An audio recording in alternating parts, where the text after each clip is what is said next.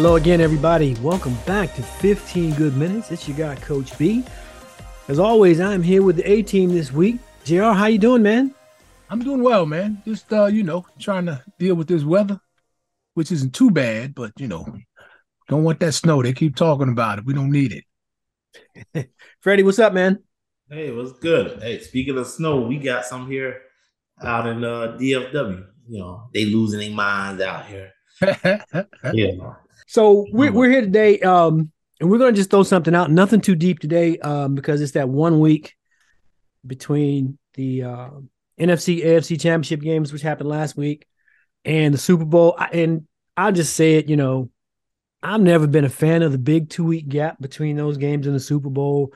I like the momentum, but I guess that's the way it is. Sells tickets, makes money. College is doing it now too. They do it for even a longer period of time, right? So what I don't want to do today is spend a lot of time talking about that, because we can have a show that focuses on the Super Bowl next week. Because we're in February, everybody's going to start seeing some more info and things on the NCAA basketball leagues, and whatnot. And everybody's going to start doing their forecasting. So we're going to just talk briefly today, since it's early February, about the first article that Joe Lunardi of ESPN put out earlier this week. I think he put it out Tuesday. And I'm going to get the guys' opinion, see if they have any thoughts on this. We're only going to focus on the top tier teams right now, to see if you guys are with it or not. So you see, when I bring out the coach's clipboard, basketball season is coming. I haven't had this puppy in my hand for 6 months. It feels good. It's like riding a bike. Okay, so I'm just going to throw it out. You guys feel free to jump in. So right now, today, early February, Joe has as your 4 number 1 seeds, Purdue with the overall number 1 seed, followed by Alabama, Houston, and Tennessee. You with it? Not with it? I can actually go with Purdue, Alabama, Tennessee, and Houston right now at the moment. Of those 4 teams, I would say Purdue has probably been the most consistent the last 3 to 4 years. And I'm looking at from a program element standpoint, followed by probably Tennessee. Alabama's been up and coming the past couple years in basketball, especially with Kentucky taking a drop this year. Houston, they was in national championship a couple years ago. So right now, early on, going towards conference tournaments and whatnot, I'm okay with those 4 being the top 4. But I don't expect it to remain the same. Yeah, I'm with you. JR, any thoughts on those 4? Yeah, I agree. I'm just the same as Freddie. I haven't really been paying a lot of attention to basketball to NCAA this year for different reasons, But I agree with those top 4. I like Purdue. What I'll say is, I can see where Joe's coming from, but I'm going to tell you who the 4 2 seeds are, and then I'll tell you why I think that Joe's off with those 1 seeds, right? So right now, anyway, he's got the 2 seeds as UCLA, Kansas, Texas, and Arizona. And I believe that when we get to the getting, that Kansas is going to somehow find their way to at least the 1 seed. Not so much because they're the reigning champs, JR, but they seem to do that. They've hit a little bit of a skid and they're coming back. So I believe that they're going to either take out Alabama or Tennessee. If you watch Houston, or let me rephrase that. If you haven't had a chance to watch Houston, go do it. Scott Van Pelt talks about on ESPN. He said it just looked like a bunch of grown men playing against everybody else. They all look like they're 28 years old. They all look like they're tough. It's so much fun to watch them. So I think Houston will hold in one of those top 4, but I think Kansas is going to get in there. Having said that, JR, with those 4 2 seeds, UCLA, Kansas, Texas, Arizona, you see any movement with them? And I know it's early. We're a good 6 weeks away from it really, really mattering. What do you think? Well, the only one I really don't see staying at number, that's possibly not staying at number 2, is UCLA. I agree. So, other than that, I watched them recently get ousted by USC. Freddie, of those 2 seeds, anybody stand out to you? Are you kind of comfortable with where they're sitting? I would say UCLA. I could see them improving, and I could see Kansas bumping up to a 1 seed. I have to give a tip of the cap to Texas being as good as they are, considering what they went through with their leadership change and stuff like that. It would be very easy to lose focus, you know what I mean, not be focused. But I did watch them the other day, and they're playing well, and they're playing well for their coach.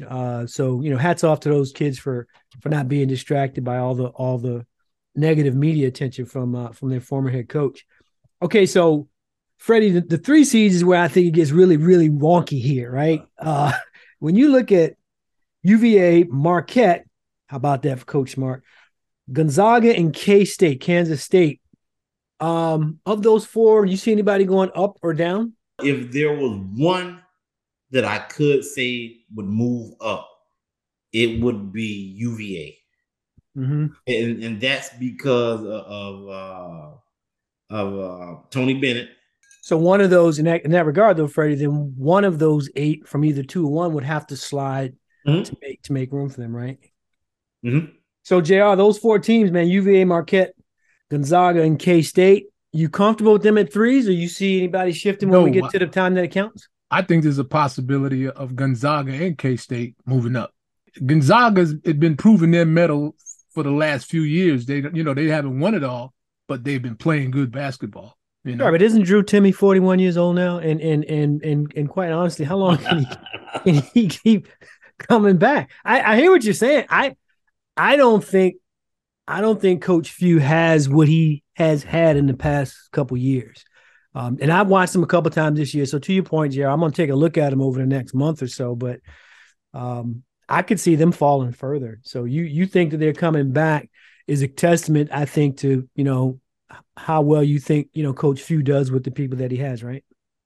Just that. And,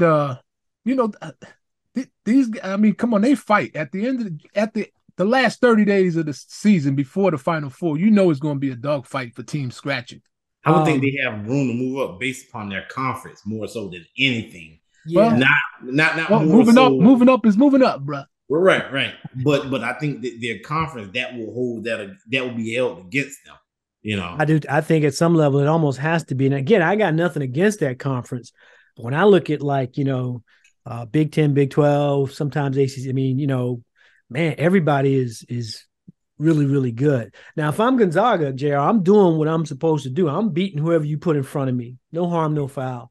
I just think at some point they're going to have to get there and then win there. And that's way ahead of what this conversation is about. I'm just looking at the 3 seeds right now. For me, to Freddie's point, UVA is a question mark because I like Bennett, but just like I said, Drew Timme is 41 years old. Who's the young point guard? He got to be at least 38 himself. Little curly head kid. You know what I'm talking about, Freddie, the point guard. Seemed like he's been there. He was there when they won the chip, by the way, which to me seems like that was at least 4 or 5 years ago. We'll have to look it up. UVA won it all. He was their point guard, right? And he is still their point guard. So you got the COVID year. You got to remember that. Yeah, that's true too. I'm most proud though of Marquette and the things that they've been able to get done, particularly because of Coach Smart and, you know, the way that, you know, he felt he had to leave Texas and stuff like that. And then the turmoil that happens at Texas, he comes into Marquette, you know, in year 2, he's really got him playing really, really hard and they're getting some real quality wins. I know it's early. A lot can change. But they're doing good. And I just told these guys, for our audience members before we came on air, Kansas State is a 3 seed, and I, for one, just haven't been watching them. And apparently, based on what these guys are telling me, K-State is actually pretty good. So hats off to them. I'm going to wrap up with 2 quick things. And I don't know if you guys have followed this or not, so tell me if you have or you haven't. But right now, Joe Lunardi has 2 mid-majors that he's tracking as the best. One of them is St. Mary's overall, talking about Gonzaga's league. And then he's got Florida Atlantic, because I think they're either a 1-loss or no-loss team right now, but they're not overall as good as St. Mary's. So from a mid-major perspective, you comfortable with those 2, JR? Is there somebody else you would introduce today based on what you've seen? And I know it's a limited sample size. No, I think that's about right. I think it is. So you're the best of the mid-majors. Now, when you get into the tournament as a 12 seed, 10 seed, or whatever, 13, you know, whatever the case may be.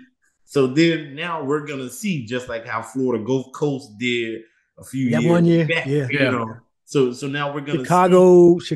What was it? Loyola, Chicago at one point. With Sister Jean, whoever, and Sister they've been Jean. riding that wave for like past, she's still. I love that though. That's what makes this sport so much fun, man. It makes it fun, and it makes other better players want to come to those schools. Last thing I'm gonna ask you guys, I'm gonna give you 1, 2, 3. I've got 6 teams that are classified as notable bubble teams at the date on the bubble.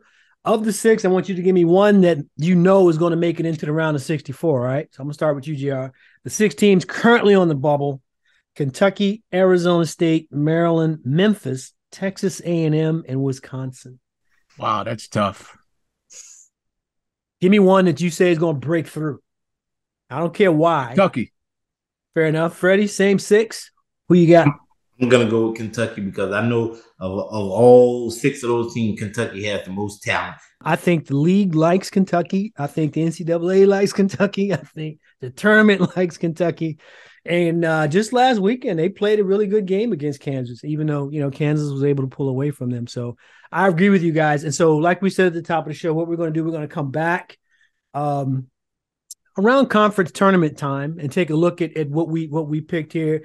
I suspect we're going to see a lot of changes, Freddie. This whole thing is like, throwing darts at a board from double the regular distance. There's so much parity in NCAA basketball that it wouldn't be a shock to see one of those 3 seeds rise up to a 1, or one of those 1 seeds go down to a 4 or 5. It's the nature of the game. So we'll see how that goes. And like I said, we'll come back next weekend with a little more depth on what we suspect to happen in the Super Bowl. Before we wrap up, any of you guys got something to say for our segment? I got something to say this week. Not this week for me. Nothing for JR. Freddie, you got something to say? I got something to say. Go with it, Freddie. You're on the clock. 60 seconds. It's not sports related, but it was more so what happened in Memphis, Tennessee, with those police officers against Tyree. I forget his last name, but it was totally awful.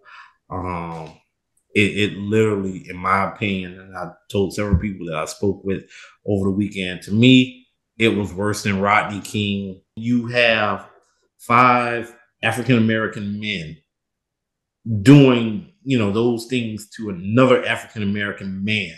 It was very disturbing, and the name of that the Scorpion unit or whatever the case, it was very disturbing, and it was just a hurtful thing to see, and it bothered me. We had a barbershop conversation Saturday morning about it, and it was if you haven't seen it, it was awful, and it was just uncalled for. So I can go deeper. I only got 60 seconds. I don't know how much time I burnt, speaking on that, but it was a good 120 seconds, but well worth it. I think that is a perfect I got something to say segment on our way out. Condolences to his family. It's bad all around, and I concur with Freddie. Just not a good look. Very difficult to watch. Just all around bad. So we'll end on that, give you guys something to think about. Hopefully we'll see you guys back here next week as we get ready for the Super Bowl between Philadelphia and Kansas City.